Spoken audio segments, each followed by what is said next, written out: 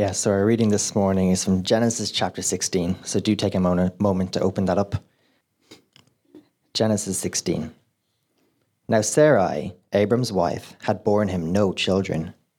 She had a female Egyptian servant whose name was Hagar. And Sarai said to Abram, "Behold now, the Lord has prevented me from bearing children. Go into my servant. It may be that I shall obtain children by her." And Abram listened to the voice of Sarai. So, after Abram had lived 10 years in the land of Canaan, Sarai, Abram's wife, took Hagar the Egyptian, her servant, and gave her to Abram, her husband, as a wife. And he went into Hagar, and she conceived. And when she saw that she had conceived, she looked with contempt upon her mistress. And Sarah said to Abram, "May the wrong done to me be on you. I gave my servant to your embrace, and when she saw that she had conceived, she looked on me with contempt. May the Lord judge between you and me." But Abram said to Sarai, "Behold, your servant is in your power. Do to her as you please." Then Sarai dealt harshly with her, and she fled from her. The angel of the Lord found her by a spring of water in the wilderness, the spring on the way to Shur. And he said, "Hagar, servant of Sarai, where have you come from and where are you going?" She said, "I am fleeing from my mistress Sarai." The angel of the Lord said to her, "Return to your mistress and submit to her." The angel of the Lord also said to her, "I will surely multiply your offspring, so that they cannot be numbered for multitude." And the angel of the Lord said to her, "Behold, you are pregnant and shall bear a son. You shall call his name Ishmael, because the Lord has listened to your affliction. He shall be a wild donkey of a man, his hand against everyone, and everyone's hand against him. And he shall dwell over against all his kinsmen." So she called the name of the Lord who spoke to her, "You are a God of seeing." For she said, "Truly here I have seen him who looks after me."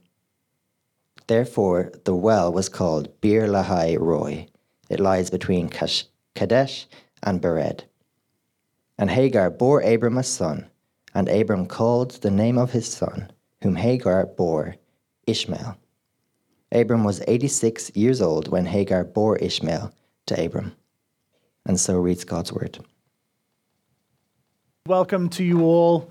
My name is Mark. I'm one of the leaders here at City Church. Welcome to you if you're new or visiting with us.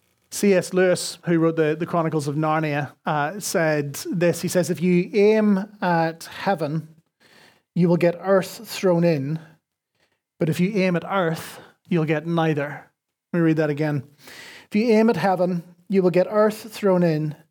If you aim at earth, you will get neither. These words are both a promise and a warning to us. They are a promise that there is a God who is there, and that orientating our lives towards Him and towards His purposes for us will ultimately culminate in fulfilling the deepest desires and longings of our hearts.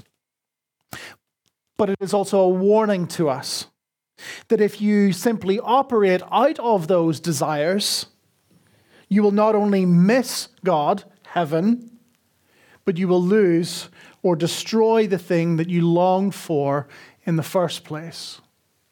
You aim at heaven and you'll get earth thrown in. You aim at earth and you will get neither. It's hard though, isn't it, to remain faithful to God's promises and to follow Him all the time. That's why we come and we say things like a confession together. It's not because of any sort of traditionalism. It's because actually it's good to acknowledge that the ground before our God is completely level. We all stand on a same playing field looking to God for mercy. And if you're not a Christian here this morning, one of the good things of why we say a confession together is that you get to see how it is that Christians approach their God. We don't approach Him bringing all of the good things that we have done or claiming any righteousness of our own. We come saying, please have mercy on me because I've failed to trust your promises. It's hard, isn't it, to seek him, to trust him, especially when we feel like we have these longings and desires and yearnings in each of us, and it feels like God is being slow to bring his promises about to satisfy those longings and desires. We feel like he is slow, that he has forgotten us, or that perhaps he is mean-spirited, and that he's punishing us by withholding from us that which we desire. We long for things because we believe that they will satisfy us, that they will give us a kind of value, a sense of who we are, that they will fulfill whatever that emptiness that gnaws away in each of us is. We long for intimacy and the joy of being vulnerable with another, and so we pursue sex. And God says, well, actually, you should keep that for the context of marriage, and that seems impossibly distant for some of us. And we feel like God is just being slow and mean-spirited, and yet these desires burn. And so what do? Well, we say, well, I'll tell you what, I'm going to short-circuit the system, and I'm going to go straight for the fulfilling of the desires. We're aiming at earth, looking to earth for a value that only heaven can give us. This whole passage is a warning to each of us, to all of us. When we feel driven to aim at earth to find our value and our identity, when we feel those longings tempting us to short circuit what God says and to act out of our own desires rather than to act out of faith and of trust. But it's also a promise. It's a promise of the value that heaven can bestow upon each of us when we aim at him by faith. So 2 things this morning. First is aiming at earth. Culturally driven value. Aiming at earth.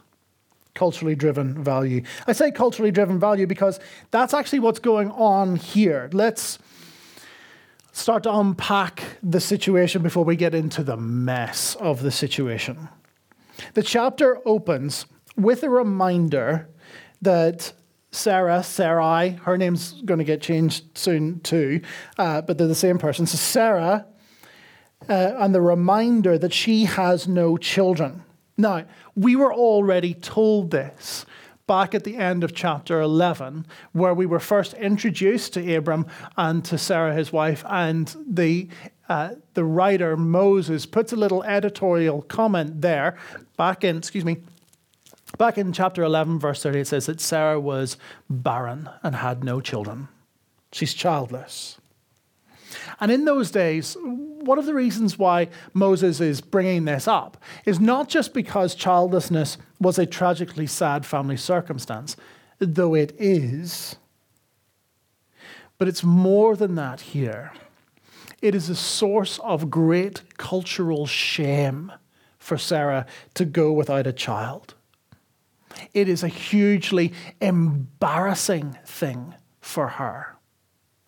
It lowers her status and her standing in the community where children were cultural capital. They were cachet. That's how you, as a woman, became respectable, by having lots of children. She was Abram's wife, and Abram was the patriarch. He was the leader. He was the guy who had just saddled his horse a couple of chapters before and went and defeated 4 kings. He was the great leader of this tribe. And yet she must have felt like such a failure, such a fraud to be married to the patriarch, to be a matriarch, but not a mother. What a failure. How ashamed she must have felt. And what's more, just to rub salt in the wounds, God had spoken to her husband and promised a son. But God wasn't making good on his promises. He was being desperately slow. It has been 10 years since God had first promised Abraham that he would have an heir, that he would have a child. All of those years of waiting, of longing. You can feel her pain, can you? You can feel the burden that she must have carried, of yearning, of waiting, of growing more resentful and then just sad. To live in a culture where children were social capital, where children gave you value, and to believe that you have none. I'm sure we're all sitting here looking back at Genesis 16, we go, gosh, that's so culturally foreign. What a terrible sexist time that was. What an awful thing to think of women in these terms and to say that a woman only has value because she's a mother. How terrible is that? Have we really come so far? That world said to women, prove your worth, prove your value by becoming a mother. Does our world continue to say to women, prove your worth, prove your value? I think it does. It doesn't say, prove your worth, prove your value by becoming a mother. It says, prove your worth, prove your value by achieving, by being successful, by being just as good as a man. We're still calling on women to prove their worth. We're just doing it in a different way. We're still telling women to find their value in what the world esteems as valuable. But now we've moved away from motherhood. We don't see it as valuable. It's something else, a side order to be managed as you pursue those things that really gives you value and cachet in your community, which is to be influential, successful, celebrated. We're still asking women to aim at earth. And I'm not saying that we don't ask that of men, but the passage is about women, right? So I'm not saying that that's not an issue for us guys to think about, but I'm going to apply the passage the way the passage is directed. We're talking about women here and where women find their value. And we're still calling women to aim at earth. Sarai feels that these unanswered yearnings, and of course, we can have and should have great sympathy for her. Because who wouldn't share these longings? And many women have. But her answer is to forget what God has said, to stop acting in faith, to stop aiming at heaven, and to aim at earth. There's a material problem, so let's find a material solution. So verse 2, then Sarai said to Abram, behold, now the Lord has prevented me from bearing children. Go in to my servant, that I shall obtain children by her. And Abram listened to the voice of Sarai. You can hear the sadness mixed with resentment in those words. The Lord has prevented me from bearing children. Do you ever feel that? You feel those longings and you reflect them upwards to God in bitterness and go, you've prevented me because of the way that you've organized my life or my internal desires. You've stopped me, God, from realizing this longing that I have. The Lord has prevented me. She's doubting God's goodness here, isn't she? And it's driving her away from him. The solution that she proposes is that Abram, her husband, should go and sleep with this servant girl called Hagar and get her pregnant and then take the child. That solution that she proposes shocks us, doesn't it? And it should shock us. But one of the things that we need to know is that, again, she is operating completely in line with the cultural norms of her day. There are lots of records on stone tablets from all around the Near East saying that this was common practice. That if you were a matriarch, if you were a wealthy or influential couple, and yet you weren't able to have a child, one of the things that you would do is you would use a surrogate slave and then take the child and raise the child as yours. It's shocking. And it is not descriptive. It's not prescriptive. It's not prescriptive of how we ought to act, right? It's one of the things we need to wrestle with in the Bible. And there'll be a couple of instances of this that God is not condoning these actions. Moses is merely describing what has happened. Interestingly, the Old Testament never condones polygamy. It happens. But if you read the stories, they never go quite how you might want them to. God never condones them. This is descriptive of what has happened. It is not prescriptive of what should happen for us. So if you're looking for application points, we haven't reached one yet. There we go, right? And so this is the plan. And what do we read? Well, Abram is a male. And so he listens to the voice of his wife and says, I have a plan. Okay. And off he goes. And so he listens to Sarah, and verse 10, he takes Hagar as a wife. This is interesting, actually, just parenthetically. Takes Hagar as a wife, but she's still a slave. She's a second-tier wife. That's one of the reasons why polygamy doesn't work in the ancient Near East, because she's still under the authority of her mistress, of Sarai. She's not of equal standing, and yet she is a wife, a kind of second-tier wife. And things begin to deteriorate. Verse 4, he went into Hagar, and she conceived, and when she saw that she conceived, she looked on contempt with her mistress. And Sarai said to Abram, may the wrong done to me be on you. I gave my servant to your embrace. And when she saw that she had conceived, she looked on contempt with me. May the Lord judge between me and you. Then Abram said to Sarai, behold, your servant is in your power. Do to her as you please. Then Sarai dealt harshly with her, and she fled from her.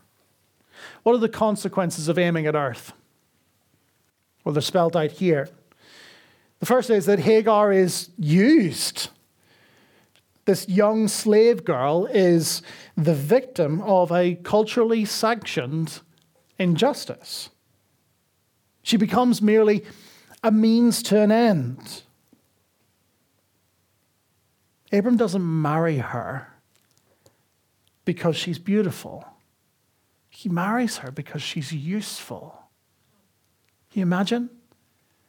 If somebody came to you, say, I'd really like to marry you. Oh, why would you like to marry me? Well, it'd be really good for my kind of social standing. And I hear that, your daddy's very wealthy, and, once he's gone. And, well, do you love me? No. You're very useful to me. It's awful, isn't it? She's used. She's married because she's useful, not because she's beautiful. God's people look pretty terrible in this passage, it's worth saying. These are the father and mother of the promises of God. And here they are, arguably at their lowest, though they have some pretty low points. But they look pretty terrible. And here they're using a young virginal slave girl.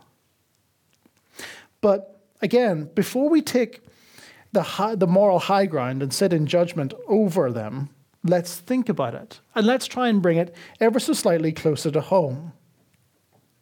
Because when we crave something, we end up using people. When we want to bolster our power or our position. We use people. We do people down in order to elevate ourselves. When we want intimacy or a sense of control and place, we use people as an object for sex. When you aim at earth, you will not love people. You will use them. Not only is Hagar used, but all of the relationships begin to fracture apart. That's what verses 4 and 6 are really laying out. Hagar conceives, and because of the cultural cachet and value of children, she begins to look down on Sarah, her mistress. There's a subversion of the relationship, and you can just imagine the kind of the Jerry Springer, Jeremy Kyle-esque tension when they're there day after day, week after week, and the bump is beginning to grow, and the side glances as Sarah looks and just catches Hagar, just beginning just to, I have a bump that I can stroke, but you can imagine she's rubbing her belly and how that just begins to gnaw at Sarah, just more and more and more, that she can't stand it. And what's worse, she knows that she orchestrated it that way, that's, in a sense, what she wanted. But isn't this us? That we make decisions and they go terribly wrong, and we feel angry and bitter and resentful. But one of the problems is that actually it's partly on us, and that just makes it worse. And so in a rage, she flies off at her husband and says, "You have done this." And yes, Abram he takes two to tango, and he is not without fault. But how often do we make these bad decisions? And we make situations worse. And as soon as we do, we look to blame shift to others. Abram's response, though, is perhaps worst of all. Because what does Abram do? He does what men love to do. He completely checks out. He goes, "She's your servant. You go and do with her what you want." He abdicates all responsibility. He abdicates all leadership in his family and says, "Do with her whatever you want, dear. Happy wife, happy life." Blame shifting, pride, and desperate cowardice. We should be hearing echoes of another earlier chapter in Genesis. We should be hearing echoes of Genesis 3. In fact, Moses really, in the language that is used, wants us to pick up these parallels. Because what we read here is that Sarah takes the slave girl and gives to her husband. That's verse 3. So after Abram had lived 10 years in the land of Canaan, Sarah, Abram's wife, took Hagar the Egyptian, her servant, and gave. It's the same as the fruit. She took and she gave. And then there's another little parallel in the verse on up where it says that Abram listened to the voice of her wife, or of his wife. And that is not a kind of, it's not, and so men, never listen to the voice of your wife. Again, not an application point, right? It's a parallel with what was going on in Genesis 3, where God says, because you have listened to the voice of your wife. It's not that you should never listen to the voice of your wife. In fact, it's recommended a lot of the time. But in these situations, in these circumstances, what they were doing was they're aiming at earth. They're forgetting God and what's happening is the husbands are abdicating responsibility, abdicating any leadership, and just going along with it without saying, "No, hold on, this is not what God wants from us. God doesn't want us to eat the fruit of the tree of the knowledge of good and evil. He told us not to do that back in Genesis 2:17. I'm stepping in here for our good and for our protection." Similarly here, it's like, no, I'm not going to go and sleep with Hagar the servant girl, because God has promised that he is going to give us a child. Me and you together, we need to trust him. I know it's been long, and I know that it's painful, and I know that it's hard, but darling, please, we must continue to trust him. And in both circumstances, they don't do anything. Adam and Abram go, all right then. We're supposed to hear these echoes. Adam stood blithely by and said nothing. And he listened to his wife's sinful instruction. And when it went wrong, nobody accepted any responsibility. And here Abram says nothing to stop this, but listens to Sarah's plan. And then when things go wrong, he accepts no responsibility. Why is Moses drawing these parallels? Let me tell you why. Human nature doesn't change. Human nature doesn't change. You can have sympathy for Eve, can't you? In the same way that you can have sympathy for Sarah. Eve was stepping up because there was a problem in the garden. There was a talking snake, which is a day, right? There's a problem in the garden, and her husband is playing Assassin's Creed rather than dealing with the chaos that has come into their family.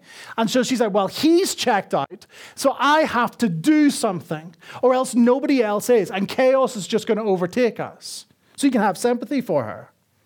Sarah was stepping up because it looked like God had checked out, that he'd forgotten his promises, that he was no longer good. Both had forgotten his goodness and his kindness. Both act faithlessly, and as a result, there are dire and lasting consequences. Human nature remains the same. We have a tendency to aim at earth. We have a tendency to take matters into our own hands. We have a tendency to check out and to abdicate all responsibility. And the result is terrible. The result, translated in 6b, it says that Sarah dealt harshly with Hagar. That's a very bland, vanilla translation. She abused a pregnant woman. She dealt harshly with Hagar, and Hagar flees. They aimed at earth, and they were now in danger of losing everything. A loving marriage has become strained. A single mother is abused and now abandoned. Culturally driven value, aiming at earth, looking at the world around you in order to define you and satisfy you and fulfill the deepest longings of your hearts, it will drive you crazy, and it will begin to fracture the relationships around you. And ultimately, it will drive you out into the wilderness where you feel dejected and alone. Don't aim at earth. Secondly, aim at heaven and the value that comes from God. Aim at heaven and the value that comes from God. Let's look at the second half. Hagar heads down south towards Egypt. Where's she going? She's going home. She's going home. And on the way, we read that the angel of the Lord finds her sitting by a well. In the Old Testament, the angel of the Lord is not just, he's not just another angel. He is a visual representation of God himself. And Hagar realizes this later on in the passage because she bestows this name on God. We'll come to that in a second. But basically, God comes. You say, is this a pre-incarnate revelation of the second person of the Trinity? Maybe. Don't know. Not going to get into it. But she understands that God has shown up and is speaking with her. Here is a single mother who has suffered injustice, who is in the wilderness, who is scared, hungry, thirsty, and alone. And what happens? God seeks her out. God comes to her. God draws near to her. And when he comes, he speaks to her.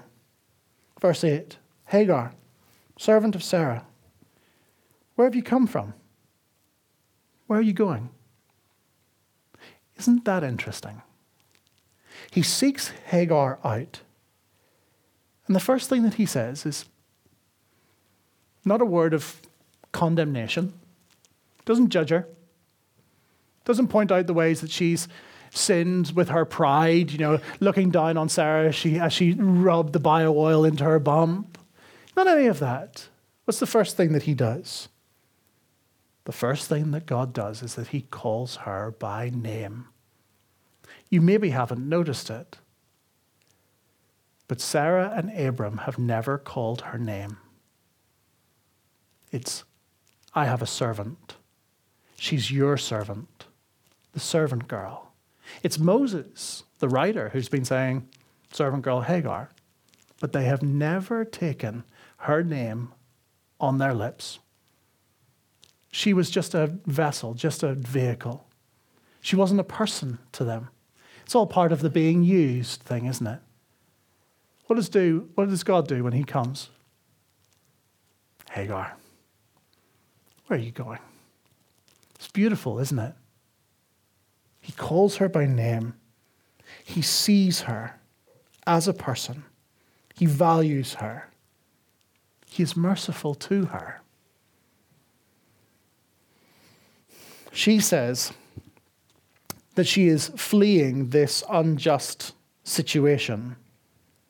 This verse, she says, I'm fleeing from my mistress Sarah, and God will have known he is the God who sees. And yet, something very strange and something very difficult to reckon with happens in verse 9. The angel of the Lord said to her, return to your mistress and submit to her. She says she's fleeing something unjust. And very strangely, God tells her to go back. What's going on here?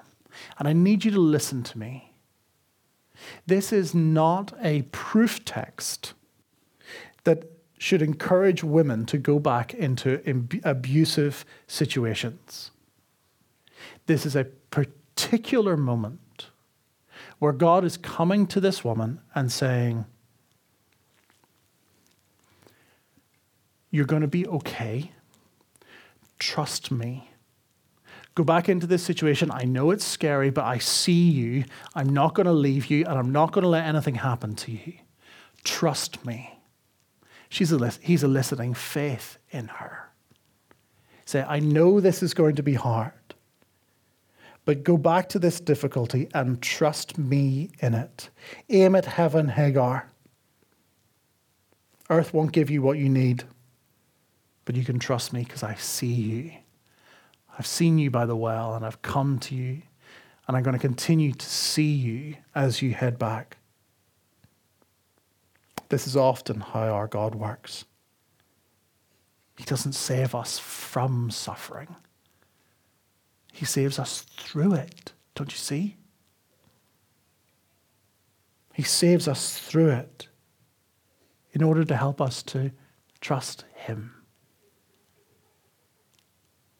But not only does God see her, he hears her. He directs her to call her son Ishmael, which means God has heard. God has heard my cry. Go back to Sarah and Abram, God says. Go back to the difficult situation and trust me in it. And here's a little handhold for you. Here's a little reassurance that I am with you in all of these moments. Have your son there and call him Ishmael, which means God hears. And every time you call his name Hagar, every time you beckon him in from play, every time you call him to the table at dinner, every time you yell at him to tidy his room, you will be reminded 10,000 times, 10,000 times that I hear you crying. And you can trust me in it. It's going to be on your lips every day as you call the name of your son that my ears are open to you. Young woman, I see you, and I'm not going to leave you. You can trust me. I heard you in the wilderness, and I will hear you still. And he goes even further than that. He honors her. How does he honor her? Verse 10, the angel of the Lord said to her, I will surely multiply your offspring so that they cannot be numbered for a multitude.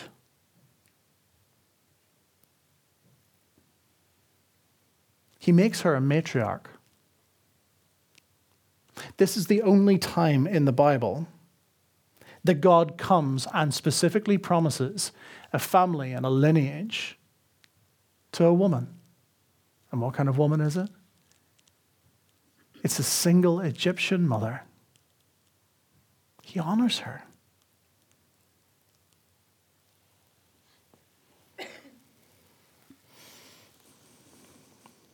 He is kind and gracious to her. But then, not only does he honor her, he braces her for the future. Now, this is hard. What I mean by he braces her for the future is the next two verses. Verse 11 and verse 12 says, Behold, you are pregnant, you shall bear a son. You shall call his name Ishmael, because the Lord has listened to your affliction. That is, he's heard your cry. He shall be a wild donkey of a man. His hand shall be against everyone, and everyone's hand against him. And he shall dwell over against all his kinsmen. That is, he will dwell all of his life in hostility towards his brothers.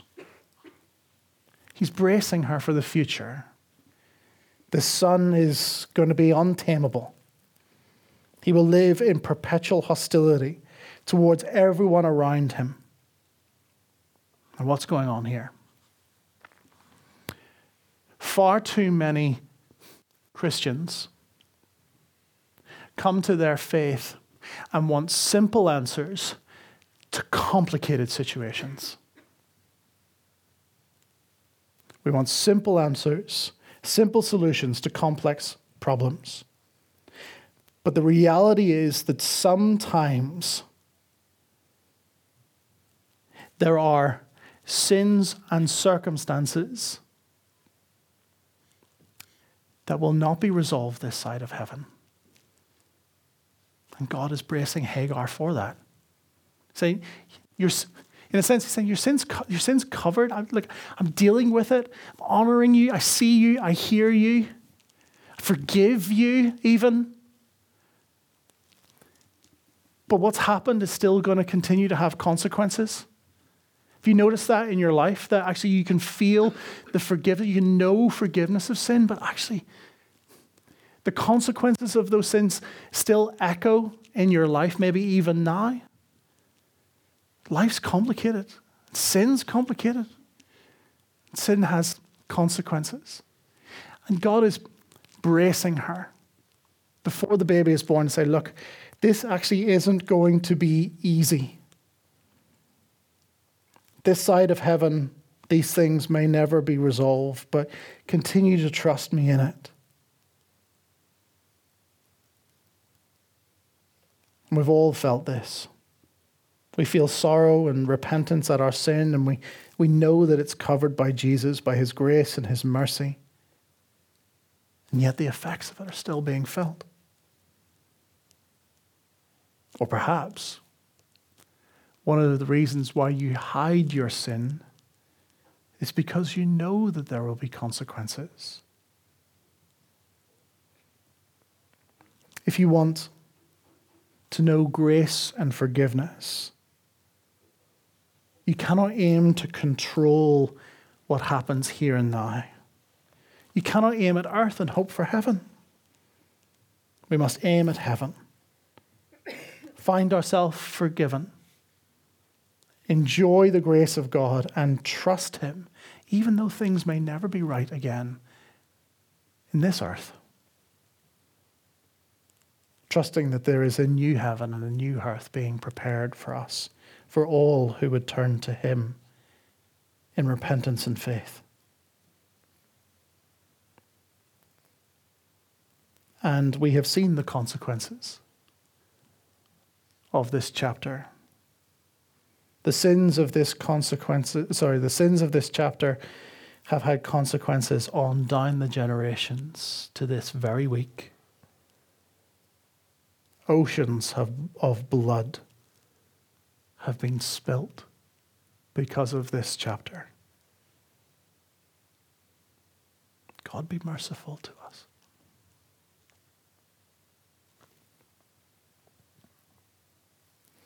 God sees her.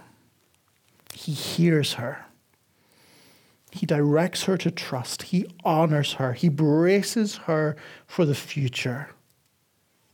And in response, Hagar names God. Verse 13.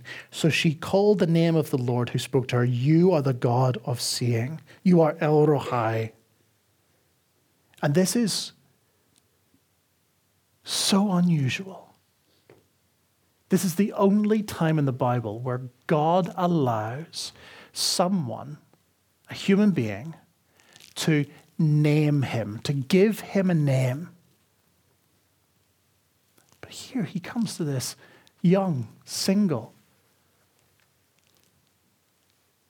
mother, the slave girl, and allows himself to be named by her. And how does she name him? He is the God who sees.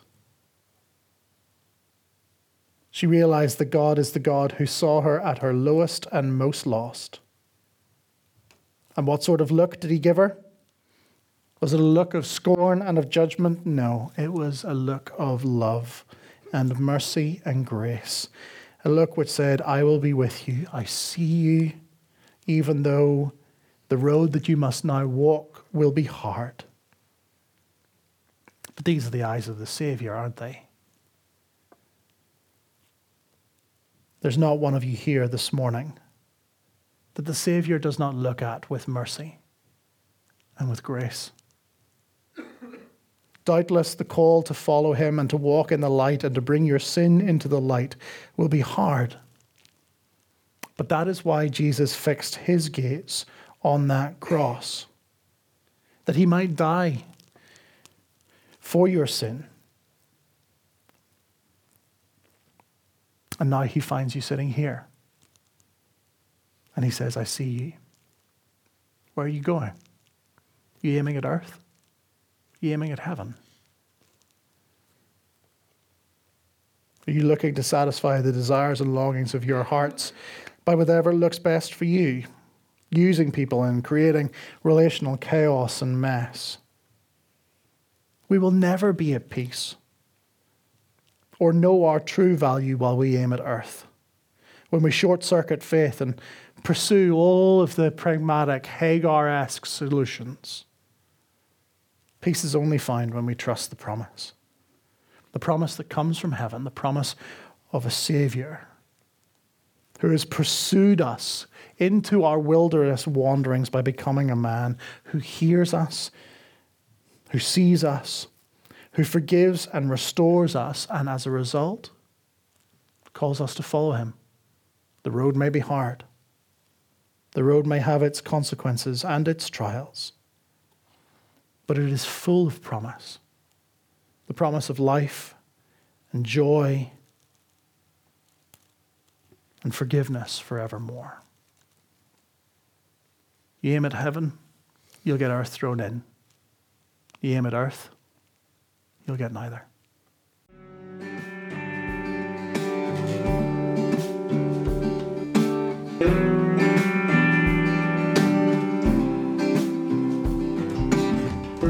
Thank you for listening to this week's sermon.